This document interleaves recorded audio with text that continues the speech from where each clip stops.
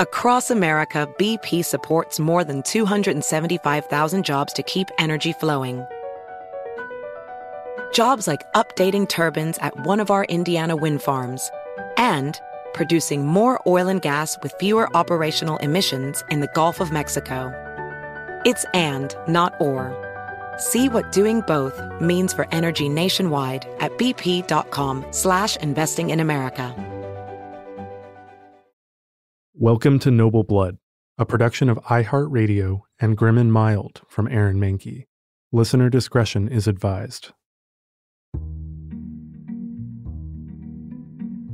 By the 16th century, Europeans interested in the conquest and colonization of Africa were forced to move inwards, further away from the western coast of the continent and towards its center. But the land there was difficult to traverse thanks to waterfalls, some over 300 feet high, and sporadic shallows in the river, which made travel by water challenging, to say nothing of the constant threat of crocodiles and hippos. The largest kingdom in Central Africa was Congo, stretching over 300 miles long, although the arid western side of the kingdom made it inhospitable and meant that the population was primarily concentrated in the city of Mbanza, Congo.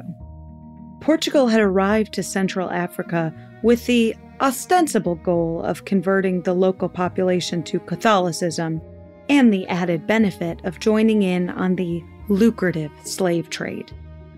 King Alfonso of the Congo submitted to the Portuguese under a mutually beneficial arrangement.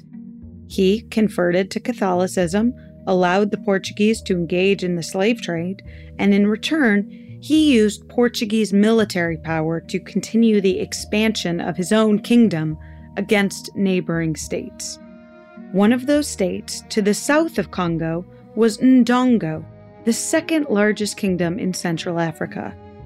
When the Portuguese built a fort in Luanda directly on the border encroaching on Ndongo territory, the king of Ndongo knew something had to be done.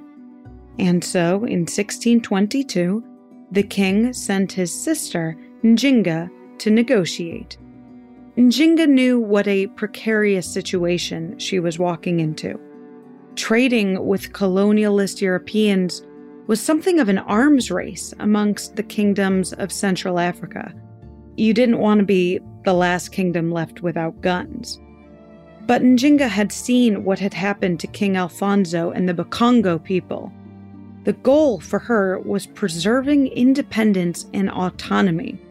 She needed to negotiate with Portugal in a way that would give her kingdom access to Portuguese resources, but also that would keep Portugal from absorbing her kingdom entirely.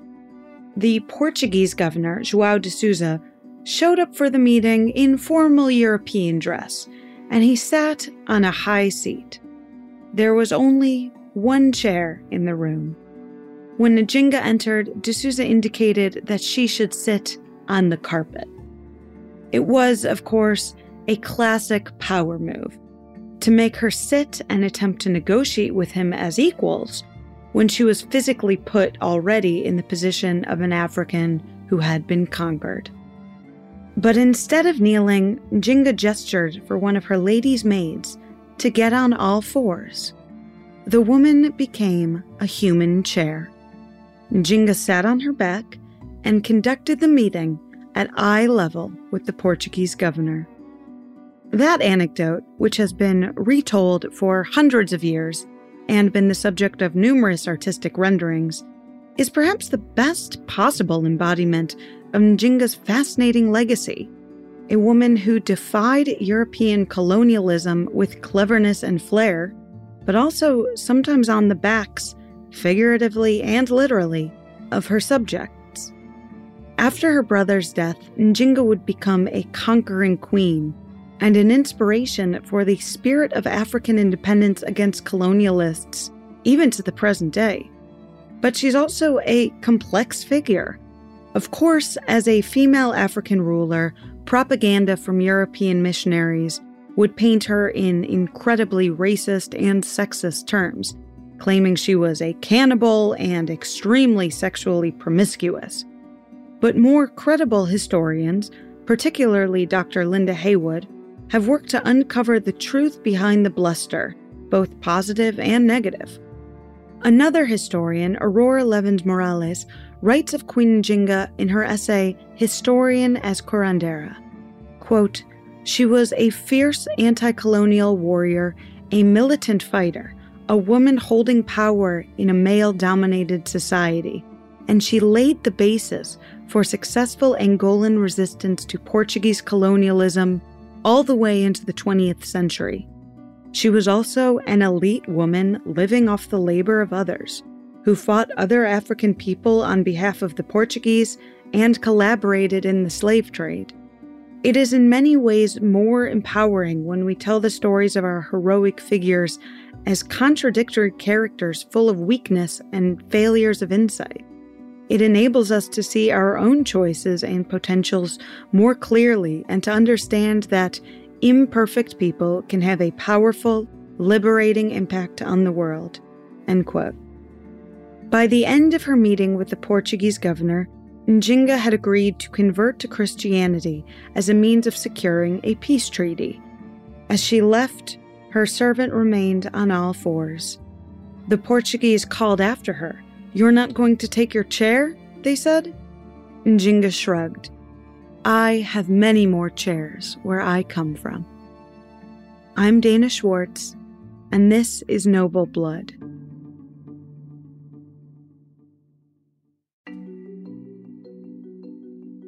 The future Queen Njinga was born to the soon-to-be king Mbande and one of his enslaved wives.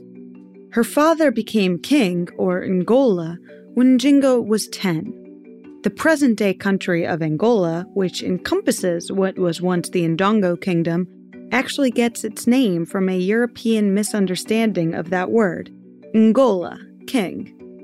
Njinga's mother's name was Kingela, and as an enslaved woman, she was presented to the king as a gift. But she soon became his favorite companion, eventually receiving the title of principal concubine, which is the status just below chief wife. According to legend, when Njinga was born, she was breech, with the umbilical cord wrapped tightly around her neck, threatening her airflow. The newborn baby was turning blue. But even as an infant, Njinga clung to life, and she twisted herself out of the umbilical cord and earned herself her first breath. Njinga also earned her name that way, from the Kimbundu language verb kujinga, to twist and turn. According to local tradition, a baby who survives being born with an umbilical cord wrapped around its neck is a symbol that they'll grow up to be powerful and proud. But Njinga's birth was also prophetic in another way. It foreshadowed the way that she would be able to manipulate situations to her advantage, to be able to twist and turn and adapt amongst various tribes and European allies in order to protect herself and her kingdom. Njinga, clever and hardworking, quickly became her father's favorite child. Though no women were actually rulers of the Ndongo Kingdom, they weren't excluded from the political sphere either. Njinga's father became king when she was 10, and she was constantly at his side, standing at his knee and learning while he conducted various diplomatic affairs and meetings. She learned how to fight and received the same military training as her brother, and she also learned Portuguese. Because she was a woman, her brother didn't see her aptitude as a threat. He just saw her as her clever sister. Isn't it sweet how much time she spends with Dad? The monarchy in the Ndongo Kingdom wasn't a direct father-to-son dynasty. It was a little more Game of Thronesy, in which there were a number of eligible possible kings based on their royal lineages, and any one of them could be selected. Or one of them could establish themselves as king in a show of force, like Njinga's brother Mbandi did, by more or less staging a coup before the formal council decision was made after their father's death. But Mbandi's fragile hold on the throne in the early days meant that he had to be vigilant of every possible threat. According to the story, Njinga had a son at this point, and Mbandi, afraid that his nephew might one day usurp him, killed the baby and, for grotesque good measure, forcibly sterilized Njinga with hot oil and herbs to make sure that she could never have any more male heirs. Because Njinga was a woman, she was allowed to live. She wasn't seen as a threat to his throne. But after being on the receiving end of such extreme violence, Njinga fled the kingdom. Maybe there was a chance that her brother, in his paranoia, might have seen her as a threat after all. But for the next few years, Njinga stayed in the nearby kingdom of Matamba, while Mbandi solidified his position as king, and became newly aware of the quagmire his kingdom was facing in regards to Portugal. Maybe he begged, or maybe he didn't have to, but in 1621, Njinga returned to the kingdom of Ndongo at her brother's behest in order to act as his ambassador with the Portuguese governor. Njinga was an invaluable asset.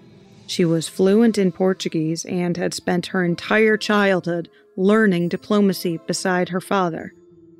This is the point in the story when Njinga met with Governor de Souza in Luanda, the infamous human chair comeback of 1622. While most African diplomats met with their European counterparts in European clothes, Njinga made the tactical decision to wear her own traditional clothing.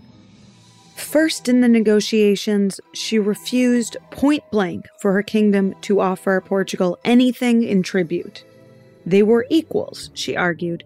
If they were going to give them anything, it would be as a gift. Eventually, a settlement was reached. In exchange for opening trade routes to the Portuguese and Njinga becoming baptized, Portugal would withdraw from Ndongo territory and recognize its national sovereignty. But the peace would be short-lived. Ndongo was under threat from a new kingdom called Kassanja, made up of Imbangala warrior soldiers who had broken ranks with the Portuguese. Ndongo was attacked, and the king, Mbandi, was forced to flee and go into exile. Now, because the king of Ndongo was now exiled and unbaptized, the Portuguese decided that they didn't need to honor the treaty that they had negotiated with Njinga. After all, she had negotiated on behalf of a king who wasn't Christian and wasn't really a king anymore. And so, with most of Western Africa already gutted from the slave trade and monopolized by the French and English, the Portuguese came for Central Africa with a fervor. According to Dr. Haywood, between 1580 and 1640, the majority of enslaved Africans brought to the Americas were from the Ndongo people in present-day Angola.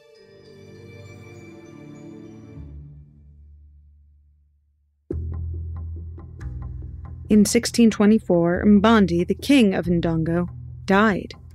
It may have been poisoning, but more likely it was suicide, maybe out of shame for having not better protected his kingdom from the Portuguese. Though he made it very clear that his sister, Njinga, diplomat extraordinaire, was his heir, most of the Ndongo nobility rejected her, some because they thought that Ndongo should become a vassal state under Portugal, and others because they straight out refused to acknowledge a female leader. Njinga was forced to flee her kingdom. Needing security, she joined up with the Imbangala camp for protection, although she was only allowed in on the conditions that she submit to their chief as his wife, which she did. As a new ward of the warrior Imbangala tribe, Njinga trained. This is the part of the story where, if Njinga's life was a film, we would get an epic Rocky-style training sequence. Njinga would be a fierce fighter for the rest of her life, physically leading her soldiers into battle well into her 60s, and she learned much of that by training with the Imbangala people. She was already a diplomat, but after her period with the Imbangala, she was a warrior. And as a warrior, Njinga wanted to retake her kingdom. But first, she needed an army. Do you remember that neighboring kingdom of Matamba? The kingdom where Njinga had stayed after her brother killed her son and forcibly sterilized her? Well, Njinga went back to Matamba with a band of Mbangala soldiers and kidnapped their queen. She declared herself the new queen of Matamba, and using their army and their resources, she returned to Ndongo and took the throne to which she was entitled.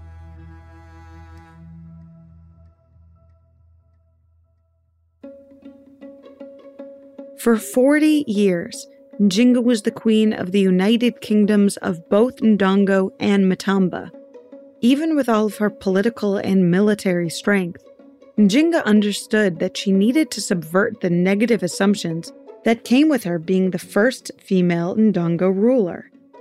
In a strategy not unlike Queen Elizabeth I of England, Njinga ceremonially became a man in order to reaffirm her legitimacy as a monarch. Just to be clear, it was a symbolic, ceremonial move, not a reflection of her gender identity. It just meant that Njinga acted in stereotypically masculine activities in order to assuage all doubt about her capabilities. She led battles, forced people to address her as king, and kept male concubines. According to Dr. Haywood, Njinga forced her male concubines to dress in the female clothing of her female bodyguards. She made the men and women in her service sleep in the same room, but they were all required to remain chaste. If the men or women so much as touched one another, even if it was just an accidental graze in someone's sleep, he or she would be rendered impotent or infertile, or even killed. Some of the other stories about Njinga's brutality have more nebulous sources and are, in this writer's opinion, evidence of the cultural European racism of missionaries reporting back. One missionary wrote that Njinga was a cannibal, that she delighted in bloody rituals, and that she forced the men in her harem to fight to the death in order to win the chance to spend a night with her. Then, in the morning, even the winner would be put to death.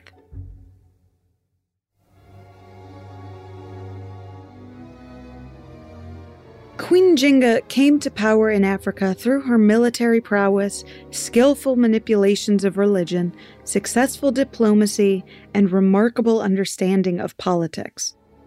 Despite her outstanding accomplishments and her decades-long reign, comparable to that of Elizabeth I of England, she was vilified by European contemporaries and later writers as an uncivilized savage who embodied the worst of womankind. End quote. One more note about Njinga's historiographical legacy: there are a number of different spellings of her name. Some of her own writings and letters even have her using her Europeanized baptismal name, Anna de Souza. But I'm following the path of Dr. Haywood and going with Njinga, Njinga.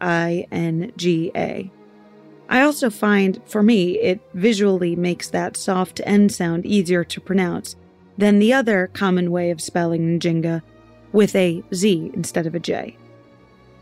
Ever willing to twist and turn as a political tactician, in 1631, Njinga formed an alliance with the Dutch West India Company, as the Dutch moved in against the Portuguese in Central Africa.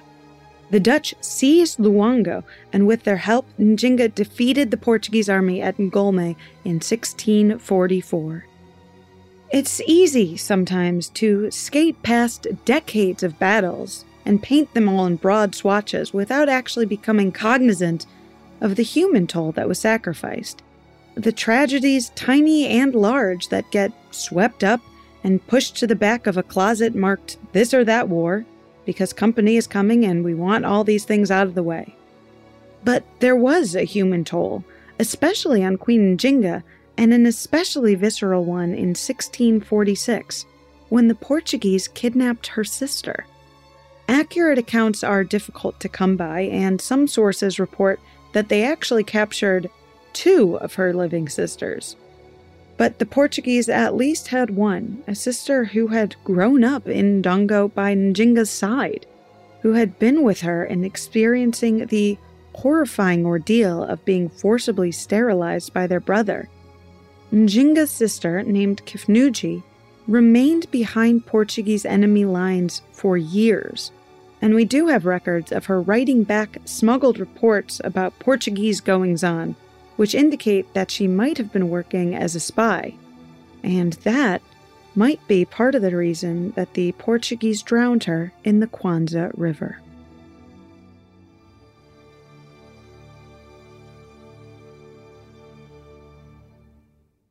Still, Njinga continued her fight.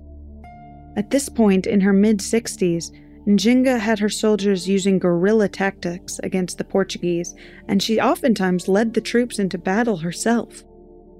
But the Dutch were defeated by the Portuguese in 1648, and they withdrew from Central Africa, eliminating one of Njinga's key allies. But soon she would have another ally in her long struggle to maintain Ndongo sovereignty, the Vatican. Back when she was her brother's ambassador and she converted to Christianity in negotiations with the Portuguese, that conversion didn't really stick. In her heart, she was committed to the cultural sovereignty as well as the political sovereignty of her kingdom. And so pretty soon after her treaty with Portugal was dissolved, so too did her commitment to Christianity. But in her mid-60s, another flavor of missionary arrived in Ndongo: 2 Capuchin monks. Now, it's impossible to know exactly what Njinga's thought process was here. It's possible that the Capuchin monks, devoid of any political agenda, really spoke to her, and Njinga felt connected to the Catholic faith. Or it's possible that Njinga realized the value of becoming Christian as a means of establishing her country on the world stage as one of the Catholic nations recognized by the Pope. Or maybe it was a combination of the two factors, but for whatever reason, this time Njinga's Christianity seemed to stick. She saw to it that as many Ndongo and Matamba babies were baptized as possible, and she built an elaborate European-style church in her kingdom's capital. When traditional Ndongo priests were wary of their queen's seemingly sudden left turn away from their spiritual teachings, Njinga performed a public rite in which she used holy relics from the remains of her brother's body, the former king, and asked him and their ancestors if they approved of her converting to Christianity if it meant that it would bring their nation peace. And, surprise, surprise, the holy relics agreed with her decision. In 1660, her efforts came to fruition in the form of a letter from Pope Alexander VII himself, recognizing her as a daughter in Christ and saying that he'd pray for her kingdom.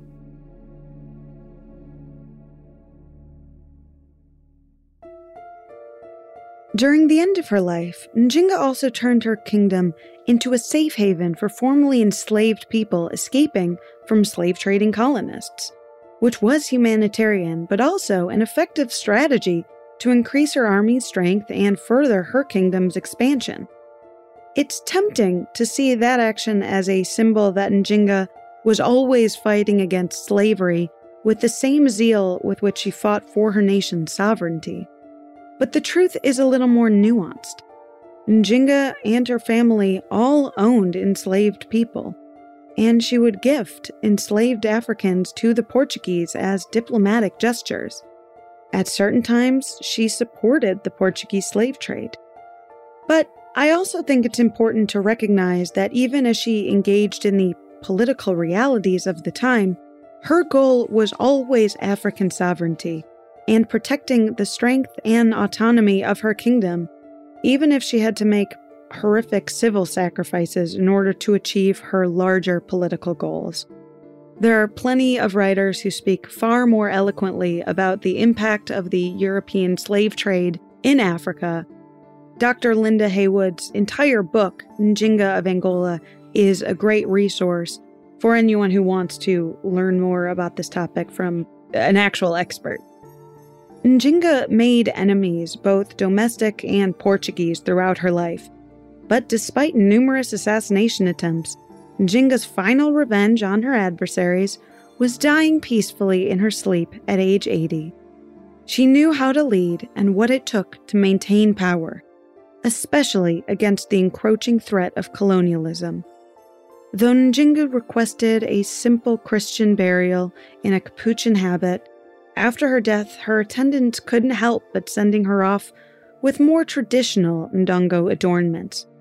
According to Anne Theriot's essay on Njinga in her series Queens of Infamy, quote, "After she died, Njinga's body was carefully washed by her attendants, who anointed her with herbs, perfume, and powders.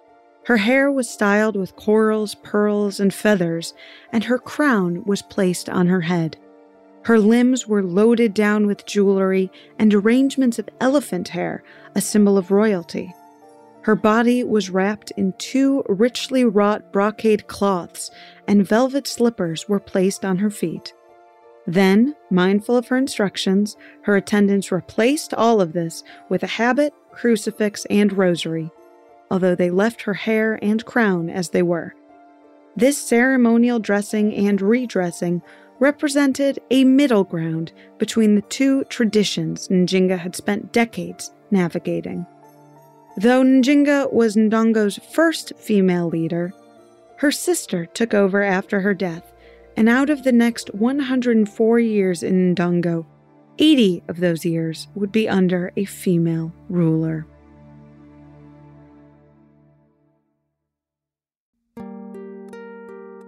That's the life of Queen Njinga of modern-day Angola, but stick around after a brief sponsor break to hear more about her modern legacy.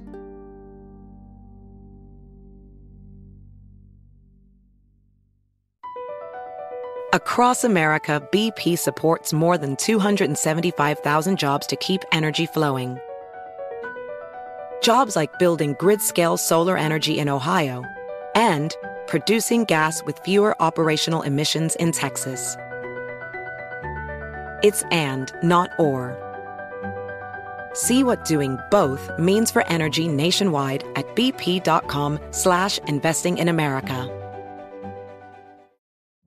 Witness the dawning of a new era in automotive luxury with a reveal unlike any other as Infiniti presents a new chapter in luxury, the premiere of the all-new 2025 Infiniti QX80.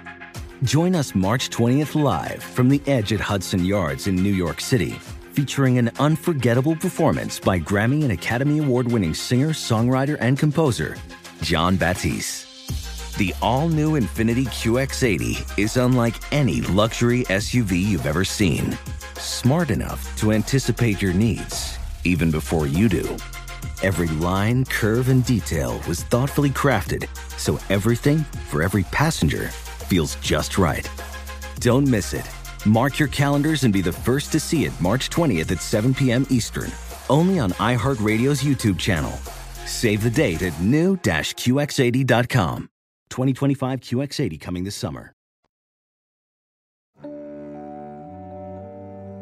For hundreds of years, Njinga has remained a powerful figure embodying African independence across the entire continent, but also, of course, in the present-day country of Angola. In 1975, Angola finally broke free of Portuguese rule for good, and Njinga, and everything she stood for, was a guiding symbol for those who fought to, once again, protect their nation from European imperialism. In 2002, they built a giant statue of Njinga, which was placed in a public square in Luanda. Today, the statue stands in the Angolan Museum of Armed Forces. But there's another reminder of Njinga's legacy that I find particularly interesting. She's a heroic figure in Africa, but also in the Americas, where so many of her people were brought against their will. In Brazil, where many enslaved Africans were brought, there's a number of businesses that bear Njinga's name. A form of Brazilian martial arts called capoeira frequently has studios named Njinga, keeping her fighting spirit alive.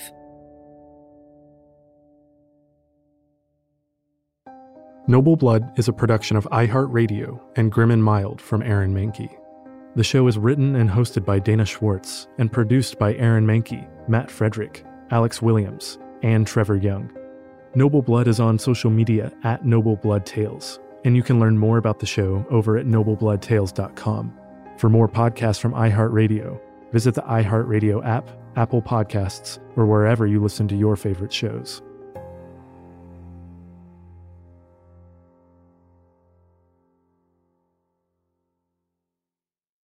Infinity presents a new chapter in luxury, the premiere of the all-new 2025 Infinity QX80, live March 20th from the Edge at Hudson Yards in New York City, featuring a performance by John Batiste. The all-new 2025 Infinity QX80 is an SUV designed to help every passenger feel just right. Be the first to see it March 20th at 7 p.m. Eastern, only on iHeartRadio's YouTube channel. Save the date at new-QX80.com. Don't miss it. 2025 QX80 coming this summer.